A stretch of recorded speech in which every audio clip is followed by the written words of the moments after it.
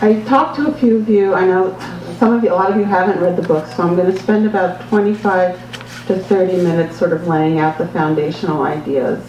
Please remember it's a 300-page book, so it's not everything. I can't convey everything, and then we can have discussions and you can tell me your objections. I just want to say that the basic ideas, you know how like Trump, every single day he tells us how abused he is, how unfair it is, and it's so sad and it's a witch hunt? But it's only because people are telling the truth about him. And that's part of the paradigm. When people who are in a supremacy position face resistance or are asked to question themselves, they say that they're being abused. On the other hand, he looks at a phenomena, or his kind of people look at a phenomena of the white working class being desocialized out of their jobs and having their jobs globalized. And instead of blaming the people who are responsible for that, which is the white 1%, their pain and their anxiety is projected onto immigrants, people who have absolutely nothing to do with their pain. And this is the other side of that paradigm that I'm working with. So I just start with a little disclaimer here. This is not a book to be agreed with. It is not an exhibition of evidence. It is not a display of proof. It is instead designed for engaged and dynamic, interactive collective thinking where some ideas will resonate, others will be rejected, and still others will provoke the readers to produce new knowledge themselves. Like authentic, conscious relationships, truly progressive communities, responsible citizenship, and real friendship, and like the peacemaking that all these require, it asks you to be interactive. So this book begins with something that almost everything begins with these days, which is a quote from James Baldwin. Not everything that is faced can be changed, but nothing can be changed until it is faced. As I began this book during the summer of 2014, the human community witnessed systemic repetition of unjustified cruelty with exhaustion and frustration. We watched white police officers in Ferguson, Missouri and Staten Island, New York, murder two unarmed black men, Michael Brown and Eric Garner. We watched a rich and powerful professional football player, Ray Rice, beat his wife, Shanae, unconscious in an elevator. We watched the Israeli government mass murder over 2,000 Palestinian civilians in Gaza. It quickly became apparent that the methods we have developed collectively to date to understand these kinds of actions in order to avoid them are not adequate. Now, as a novelist, in order to create characters that have integrity, I apply the principle that people do things for reasons, even if they are not aware of those reasons, or even if they cannot accept that their actions are motivated instead of neutral and objective.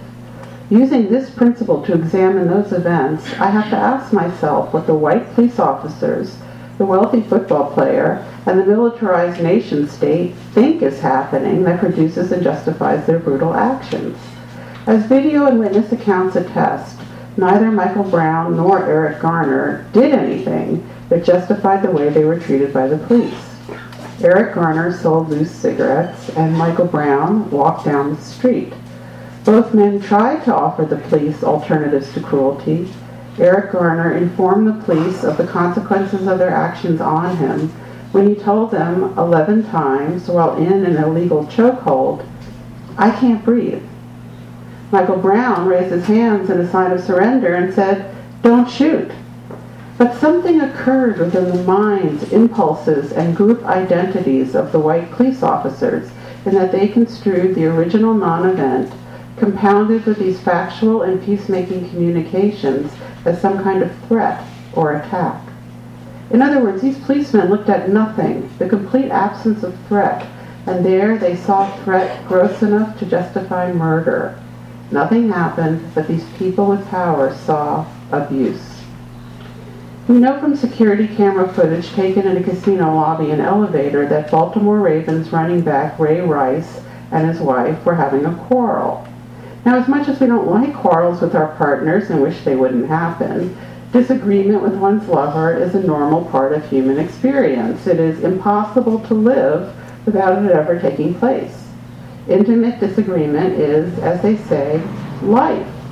Yet Ray Rice experienced normal, regular conflict that exists in every relationship, family, and household in the world as so overwhelmingly unbearable and threatening that he hit his wife, knocking her unconscious, and dragged her limp body by the ankles out of the elevator, leaving her lying inert in a hallway. He looked at normal, everyday conflict and responded with extreme cruelty. He looked at the regular, even banal expression of difference, and there he saw threat. The Israeli government has kept the Palestinian Gaza Strip under siege since 2005. This has made daily life unbearable for its inhabitants. In the late spring of 2014, the government of Benjamin Netanyahu escalated pressure on the already suffering Palestinians, and some factions within Gaza responded with rockets that were of such poor quality they had only symbolic impact. The Israeli government reacted in turn to this response with over 50 days of aerial bombing and ground invasion, causing mass death and massive destruction of literal, cultural, and psychological infrastructure. The Gazans were reacting to a state of injustice that the Israelis had created. The Gazans were resisting.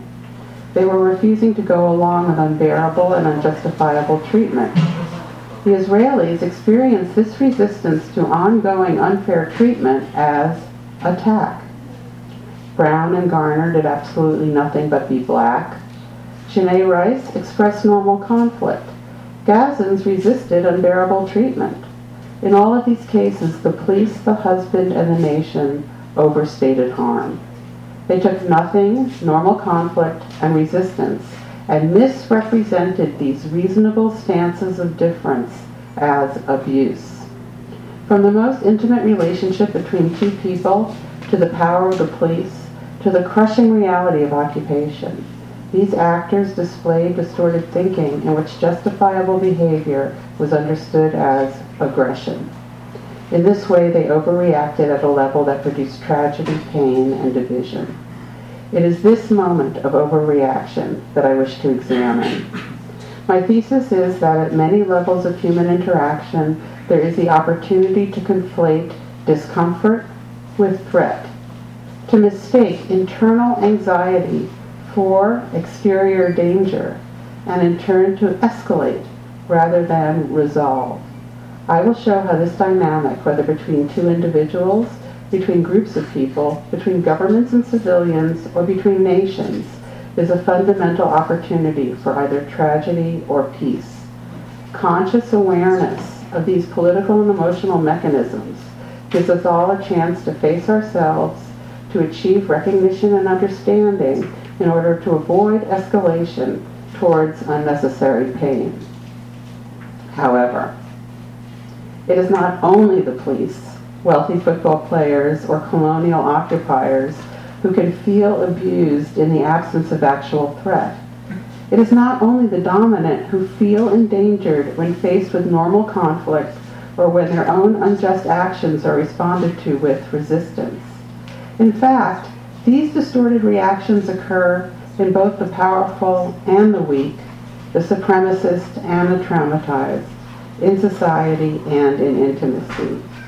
In arenas in which real abuse could conceivably take place, there are those who feel persecuted and threatened even though they are not in danger, and they often lack help from those around them to differentiate between the possible and the actual. Bullies often conceptualize themselves as being under attack when they are the ones originating the pain. Everywhere we look, there is confusion between conflict and abuse. If a person cannot solve a conflict with a friend, how can they possibly contribute to larger efforts for peace? If we refuse to speak to a friend because we project our anxieties onto an email they wrote, how are we going to welcome refugees, immigrants, and the homeless into our communities? The values required for social repair are the same values required for personal repair. And so this discussion must begin in the most micro experience. Confusing being mortal with being threatened can occur in any realm. The fact that something could go wrong does not mean that we are in danger. It means that we are alive.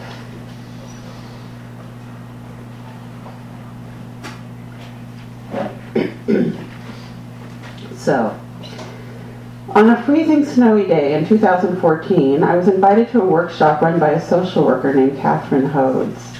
A native New Yorker in her 50s, Hodes is an experienced professional with over 20 years of development and leadership in what was once known as the battered women's movement, but is now called intimate relationship abuse advocacy.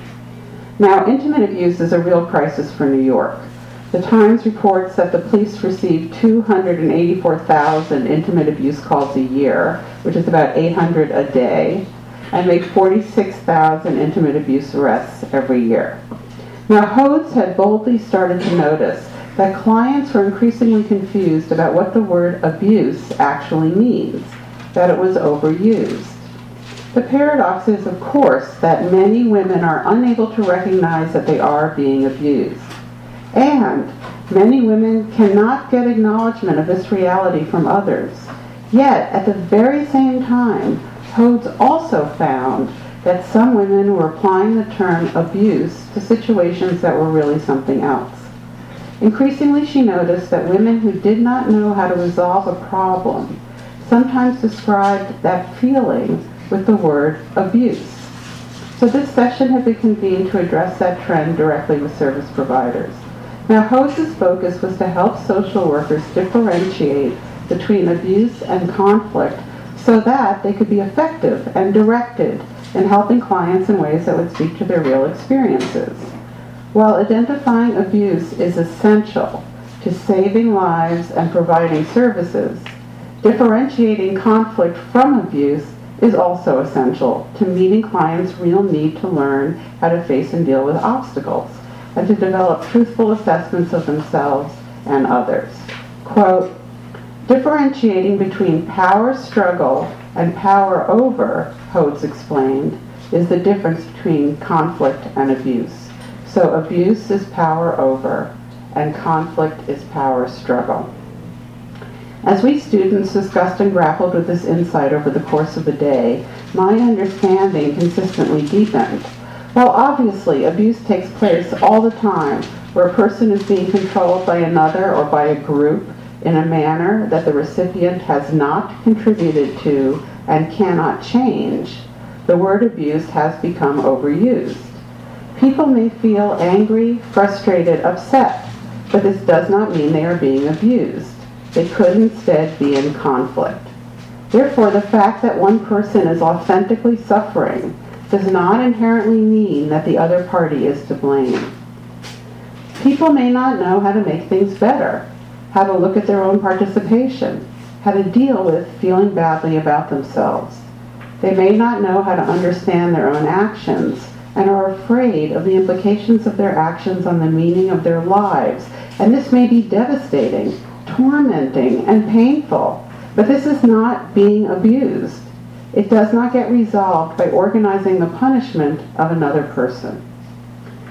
People may be part of negative friendships, families, or communities who attack outsiders instead of being self-critical. They may be receiving encouragement to blame and scapegoat others. They may live within groups, cliques, relationships, or families that do not tolerate the admission of mistakes and that reinforce supremacy ideologies about each other in order to maintain illusions of righteousness. This pressure, resulting in the action of collectively deflecting blame, does not mean that the person being blamed is abusive. In fact, it says nothing at all about that person except that they are being blamed. Now, it's interesting because over the course of the workshop, Hodes delineated for us how increasingly perpetrators have seized control of the legal apparatus that's supposed to be used to protect victims. And she told us that increasingly perpetrators are the first to call the police, to threaten legal action, to send lawyer letters, or threaten or seek restraining orders as part and parcel of their agenda of blame and control.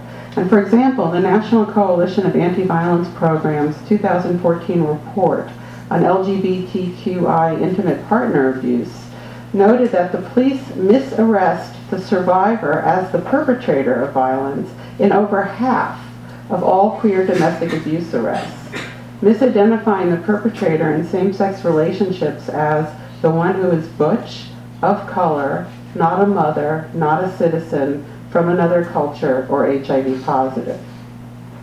Now, one of Hode's many valuable suggestions is to lower the bar for what must happen in a person's life for their suffering to be acknowledged.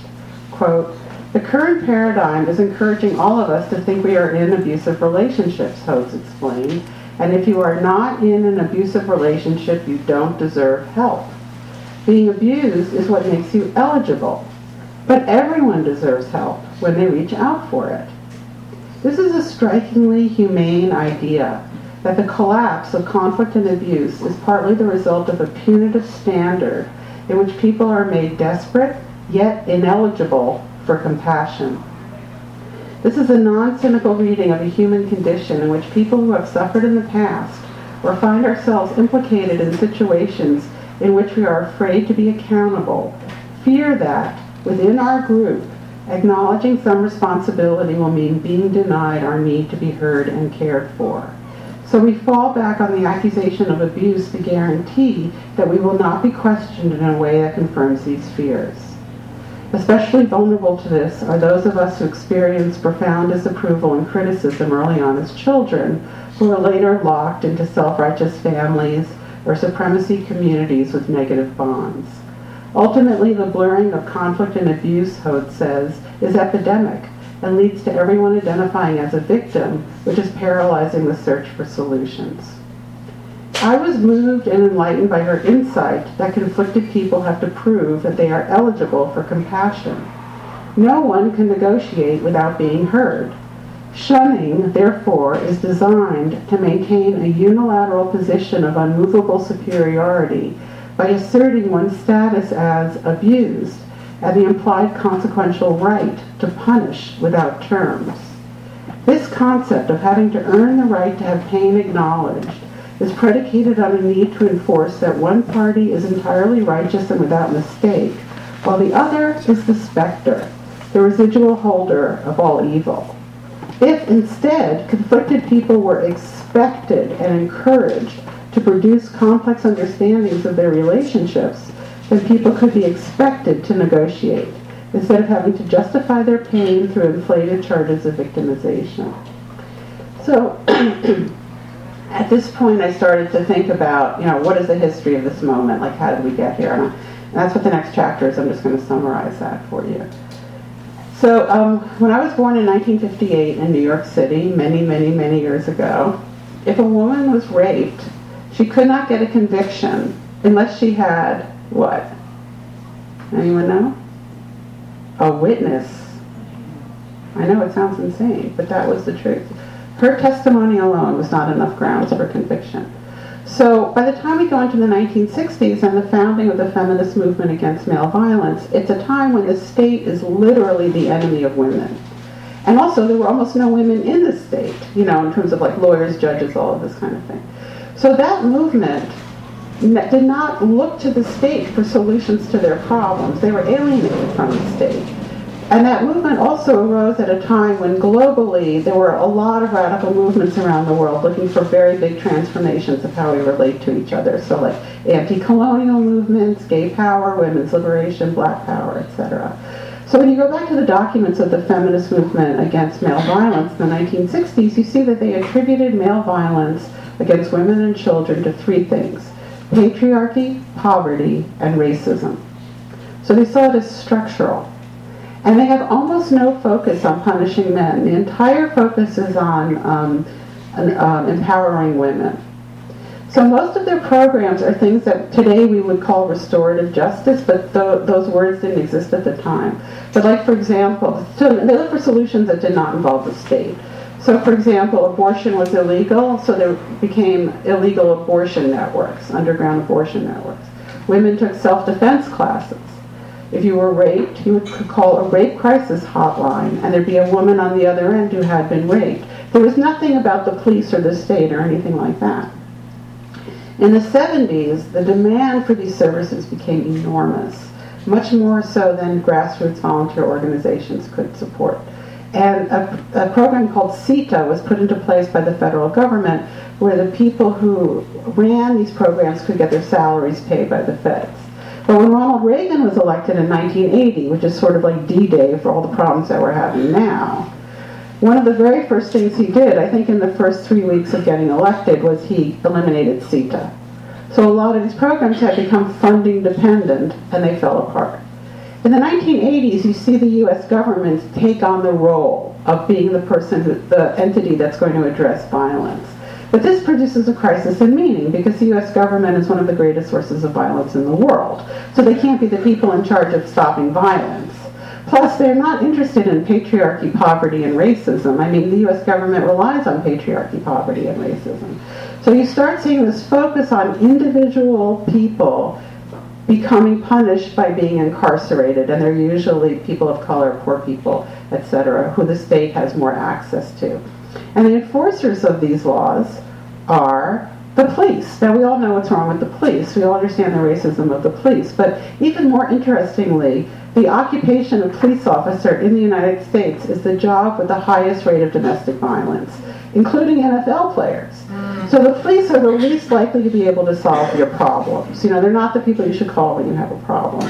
And every year we see these stories of the guy has a fight with his son and he calls the police and the police come and they kill the son. And this is like a common scenario.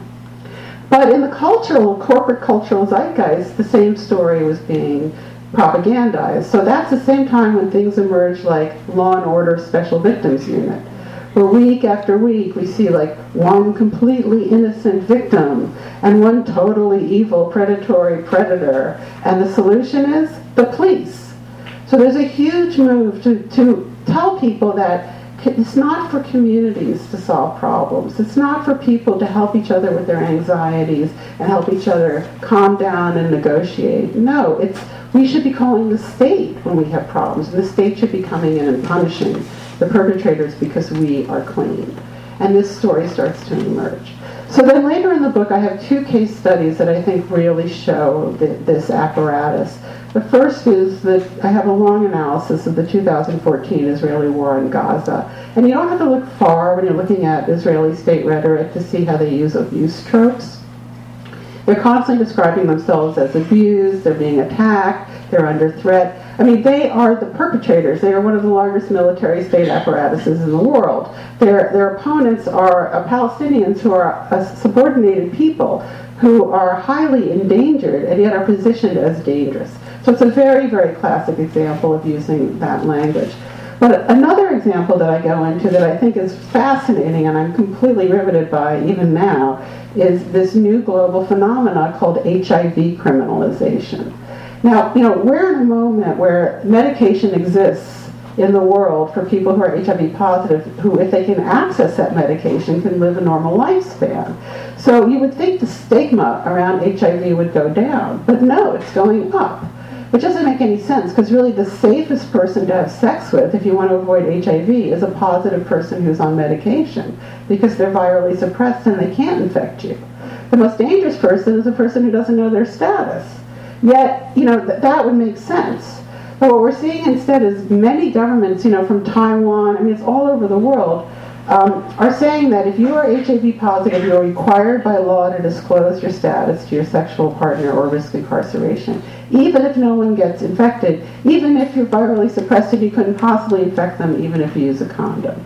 So one of the worst laws in the world on this is in Canada. Now, do not be fooled by Canada, people. I don't know where they got their good reputation, but they don't deserve it.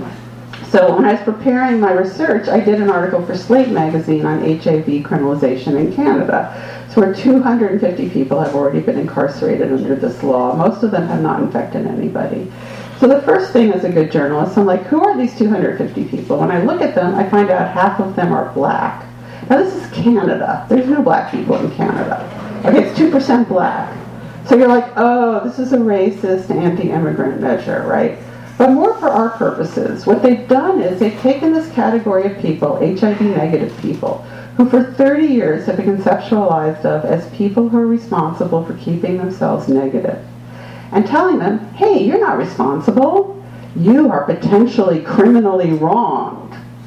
So any anxiety you have about sex or love or relationships or HIV, let's escalate that anxiety. We're not going to ask communities to help each other calm down. We're going to make it worse so that you pick up the phone and call the police. So what they're doing is they're creating a whole new class of people, HIV-negative people, who now have the ability to incarcerate a whole new class of people, HIV-positive people. And so what I'm ultimately arguing is that when we abandon responsibility for our own anxieties and the anxieties of our communities, and when we abandon our ability to be accountable for our own participation in conflict, we enhance the power of the state. Okay, thank you very much.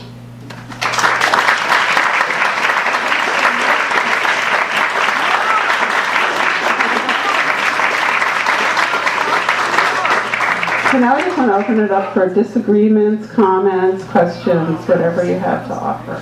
More. You have to read it.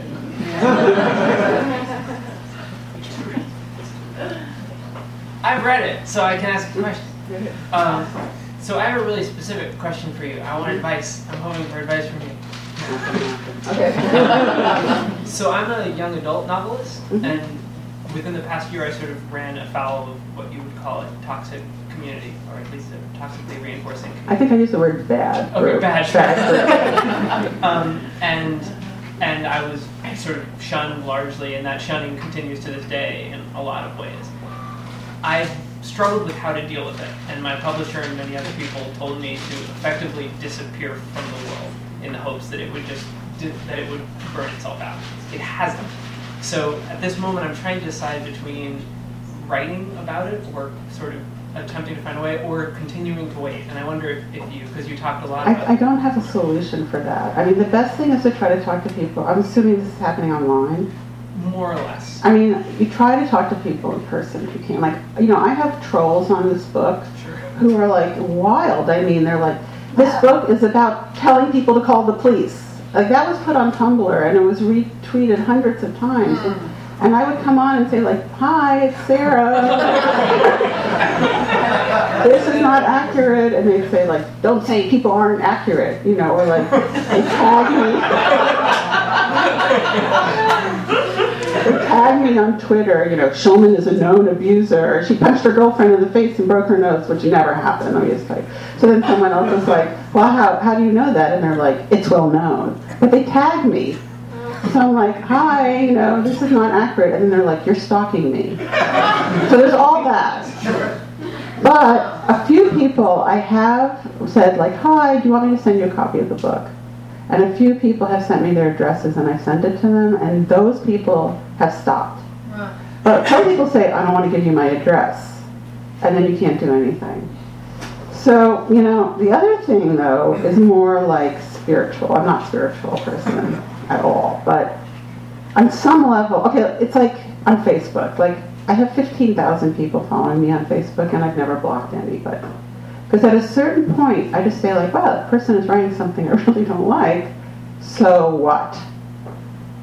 And just wait for it to scroll away. And at some level, if you could, like, read all this crazy stuff that people are writing about you, but not saying to your face, and just go, like, it's sort of the only way out of it. Because they don't show up in person. I don't know if any of you are here who are doing that, but I don't know. But I've yet to have not one crazy person has shown up with those kinds of things. So I don't think they come in person. In my community, it tends to be the other authors, horrifyingly, who are the perpetrators. So it makes it a little. Well, if you know them, try to talk to them in person. That's all. I mean, in person, it just makes things better. And one of the things I talk about here is, like, if you text somebody 5 times in a row, it's harassment. But it's actually like less than 2 minutes of conversation, so talking is the best. It's not a guarantee, but it can help. I just want to say, this is not like self-help for leftists. It's an analysis of state power and how the state gets power. So I just want to always keep it in that realm if possible. Yeah. Other people? Yes, Eric. Sure. Just if you could elaborate, first of all, I learned so much from you, most of I agree. But one of the things I am curious about is that you made the point that 2 of your examples were, there was this perception of justifiable harm, but it wasn't credible. But I wonder if you could elaborate a little more on how the Israel situation, where it seems to me that there is a community that has resisted accepting Israel's right to exist, and how that is not an actual threat and declared sense of danger. Okay, I'm not going to get totally into this because this can go on forever. No, I just want to get. But there's a concept in Palestinian politics called normalization. And normalization is when we take absurd relationships, like the relationship between the oppressor and the oppressed, and we pretend that it's normal. So like in Israel-Palestine politics, it's like when people say both sides. Or, you know, what you're describing, I would describe as resistance to unjustified occupation. That's what I see. So we are analyzing the situation differently, but I would use different language. Okay, thanks. Yes? I read the book, and okay. There was a New York Times editorial, I think it came out 3 days ago. This one Emily Parker wrote an article about there are all these hearings going on in Congress about like Silicon Valley kind of becoming this arbiter of like the political situation now, which is like people trading fake news and basically everybody's kind of getting misinformation or like inflating misinformation, so that's like now in this political situation we're now. And she used a lot of the language, I think, from, you know, speaking about like scapegoating and kind of looking at this as like this almost being kind of like a witch hunt in a way, whereas like in her perspective, everybody should be looking at like how we are contributing to the kind of like disintegration of democracy by like trading in this kind of media way, and kind of like being more, I guess, aware of the way that like people are consuming content. But I'm just describing the article, but I'm curious what you think about like, I mean, you're talking about like nation states, you know, being in conflict, but I'm curious about like when the scapegoat becomes this kind of supranational thing. Like I don't know. Like so. Oh, I mean, I just know that the apparatus of dominance describes itself as abused when it's resisted. This is, you know, everywhere, whether it's in your family or whether it's corporations that control our culture. But in terms of specifics of the Facebook situation, I really don't have anything brilliant to say about it. I mean, I don't know enough. I'm sorry. Okay. Yes, Jane. Well, this is not about state power, so just reject the questions if you're not into them, but I do have two, and maybe you can pick one. And they're about moments in the book that I was either confused or wanted a little more. And one of the examples that you give, it's been a while, I read the book right when it came out, but it seems like it's kind of a call to some self-analysis around in erotic relationships where there might be some desire that's being felt by the person who feels victimized. And I think you give the example of somebody who projects onto the other that they've been abused when in fact they're uncomfortable with their own attraction. Are you remembering this part of the book? I mean, if you can find the text, because that summary doesn't feel exactly right. Okay. It just stuck with me because I couldn't quite wrap my head around what that situation looked like. But I thought you were saying that sometimes part of where this is coming from is that somebody expresses attraction to you and you're offended by it. And one of the reasons you might be offended by it is because you're actually attracted and uncomfortable with your attraction. Okay, so there's two things there. Okay. So the first thing is that one of the things I'm worried about in the current sex panic that we're in, and you can read Jane Ward in Fully Bloggers, she wrote a really good column about it, is that telling someone that you're sexually interested in them when it's not in any way a barter because you have power over them is not abusive. Like, the fact that people are attracted to us, if it's an environment where we can say that we're not interested and that's the end, is fine. It's not, you know, so like when you look at some of the lists of the celebrity things, like some things are so criminal and so vile, and some things are like, he invited me to his hotel room. Well, that's not the problem area. It's when you say that you don't want to go if there's a retribution. That's the problem area. So when I'm concerned about the expression of desire seen as inherently abusive. Now sometimes we feel very, very anxious when other people are attracted to us. But and that is legitimate, because one of the things I'm looking at is how can we validate our own pain and our own suffering and have it be acknowledged without its recognition being predicated on punishing another person if the issue is conflict, power struggle. So sometimes we feel bad if we think someone is attracted to us, but that may not be because them being attracted to us is the problem. So let me give a larger example. Like, two people could have had two separate sexual experiences that were identical. And one person could be devastated for life, authentically. And the other person could be like, oh well. The reason, not in abuse cases, but I'm talking about gray zone. And gray zone is where most of these things that we have to grapple with live. The reason that they have such different reactions to the same experience is because the experience itself does not have an inherent value. It's what we bring to it from our histories, from our biologies, from our characters, from our, all this kind of stuff. And that's why, in order to validate people's suffering and pain at where they're at, we have to look at the specifics of individual experiences. So we have these standards that don't work because they're not relevant to everybody. And that's why I think we're getting in a lot of trouble. So, that's why, like Catherine Hodes suggests that we look at things like, what is the order of events?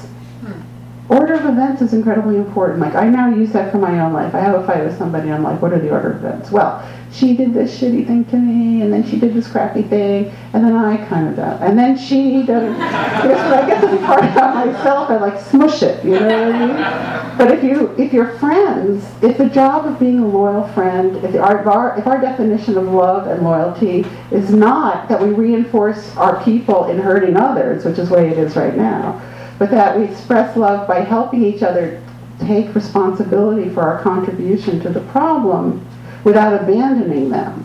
It would help so much, because right now, if you tell your friend, like, I'm having this problem, but I've contributed to it, their level of support for you drops. But actually, it should be higher, because we should all be happy to learn that we're contributing to the problem, because then we can change it. But instead, we're miserable to learn that, because we only get compassion if we're totally victimized.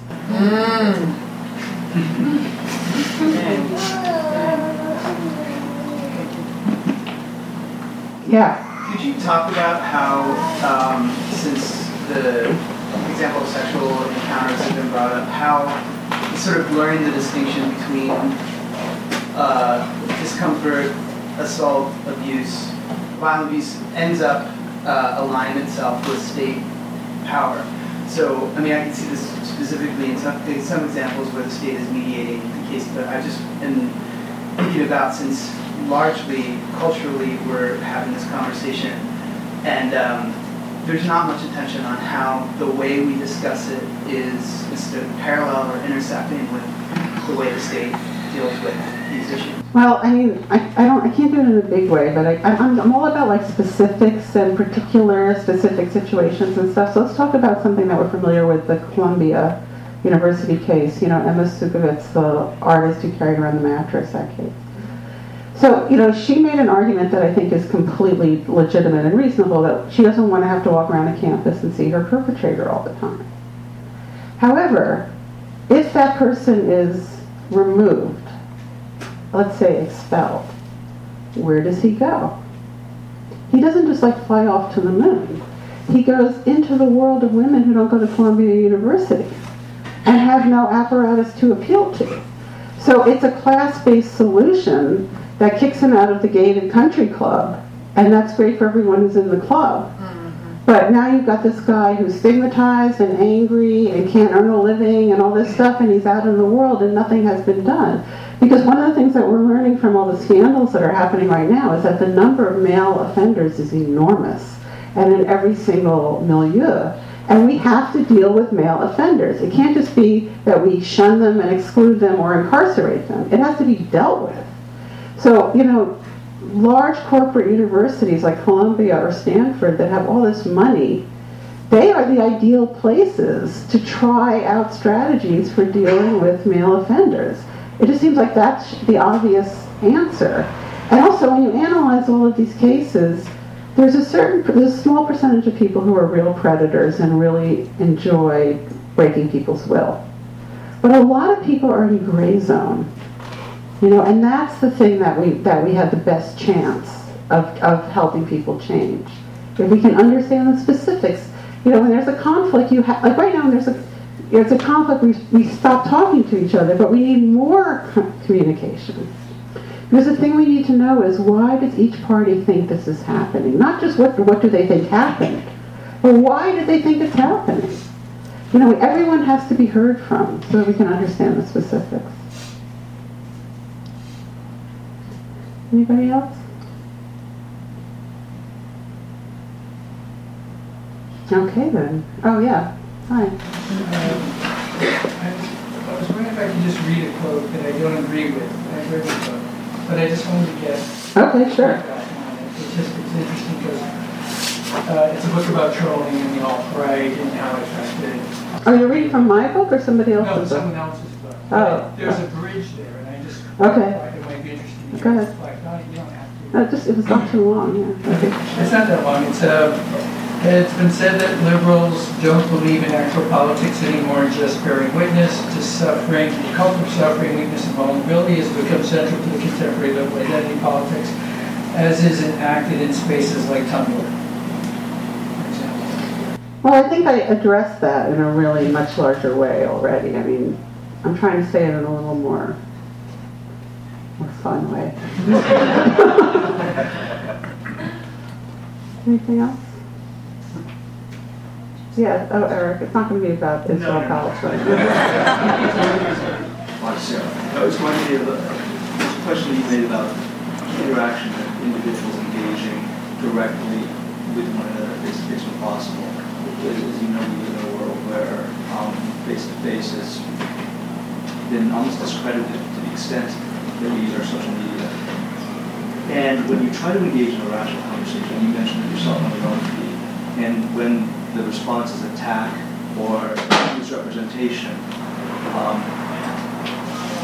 how does one apply that framework towards reconciliation? I mean, if you know the person and you're getting a fight with them over email, pick up the phone. I'm serious. As soon as that starts happening, you've got to pick up the phone. It's ridiculous to break up with a friend because of email or Facebook. It's so stupid. Just talk to them, and it's not going to always fix it, but I think the chances of understanding each other better are higher. Yes, Charles.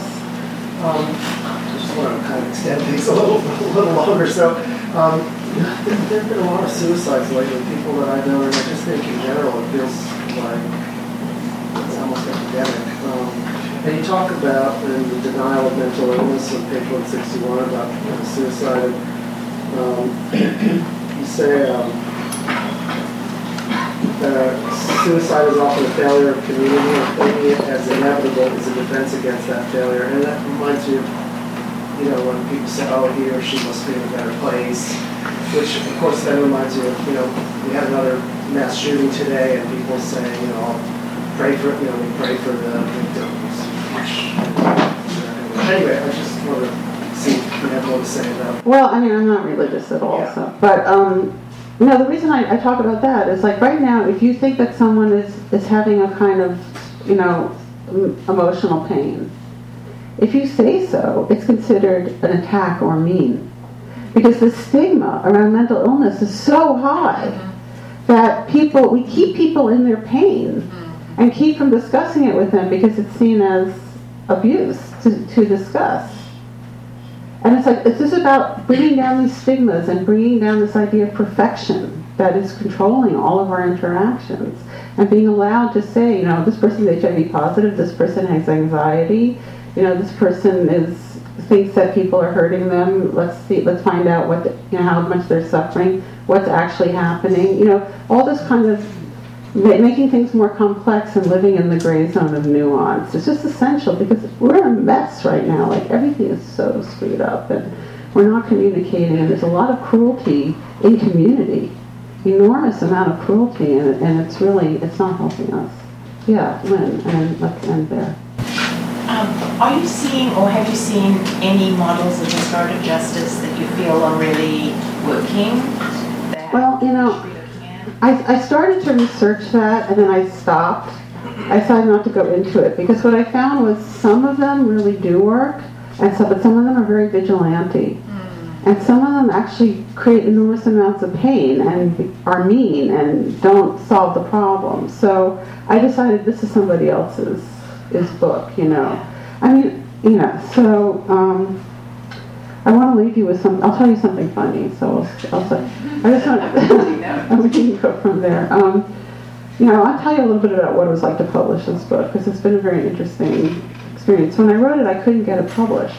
And no publisher in the United States would publish it. Like, not university presses, not left presses, not commercial presses, nobody. And I finally realized it was because Palestine and HIV are subjects that are so filled with anxiety in the United States that they can't be used as examples for larger structures. They can only be these discrete things that don't relate to anything else. So finally, this queer press in Vancouver, Canada, said that they would publish it, and I thought, okay. 30 people are going to read this book, but whatever.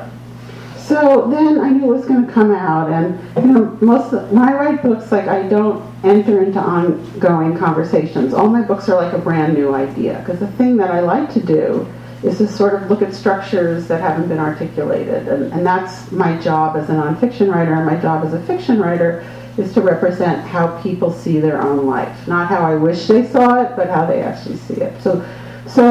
But the problem when you construct a new idea is that it could be kind of crazy. And like, one of my great heroes is Wilhelm Reich, who observed that sexual repression is necessary to fascism, which is an idea that is actually one of the most radical ideas, and one of the reasons he got kicked out of, the Communist Party, the Psychoanalytic League. He got kicked out of Sweden even, because nobody liked that idea. But then he tried to prove it biologically, and it got crazy, and I thought, oh no, maybe this book is crazy. Maybe that's why nobody liked it. And I spent 3 months in therapy saying, my book is crazy, and I'm crazy, and my book's going to come out, and everyone's going to realize it's crazy. And then I got this blurb from Bell Hooks, and she liked it, and I thought, it's not crazy. So then, it came out, and usually when a book comes out, you get a Publishers Weekly, a Kirkus, a Library Journal, you get these pre-publication reviews, and I got none. And I thought, oh my God, no one's going to read this.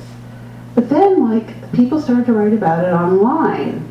And I started to discover sites I had never heard of, like Goodreads. I didn't even know it existed. But there were hundreds of reviews, and so I had a book tour in Canada because the publisher was Canadian, so they had money from the Canada Council. And more and more people were coming. All these people I had never seen before. And it was because of call-out culture, which I don't even mention. I mention it once in one sentence. I wasn't even thinking about it. But people were just coming because they were sick and tired of just tearing each other down as their mode of relation. And it was just very, very fulfilling. And here we are a year later, and it's in its 5th printing. And, it just proved to me that it's worth it to even to do the work, to publish it in some very weird press and whatever, because, I don't know, if it's on target and people care about it, it will have a life. And so that was a very encouraging experience. So thank you all for coming.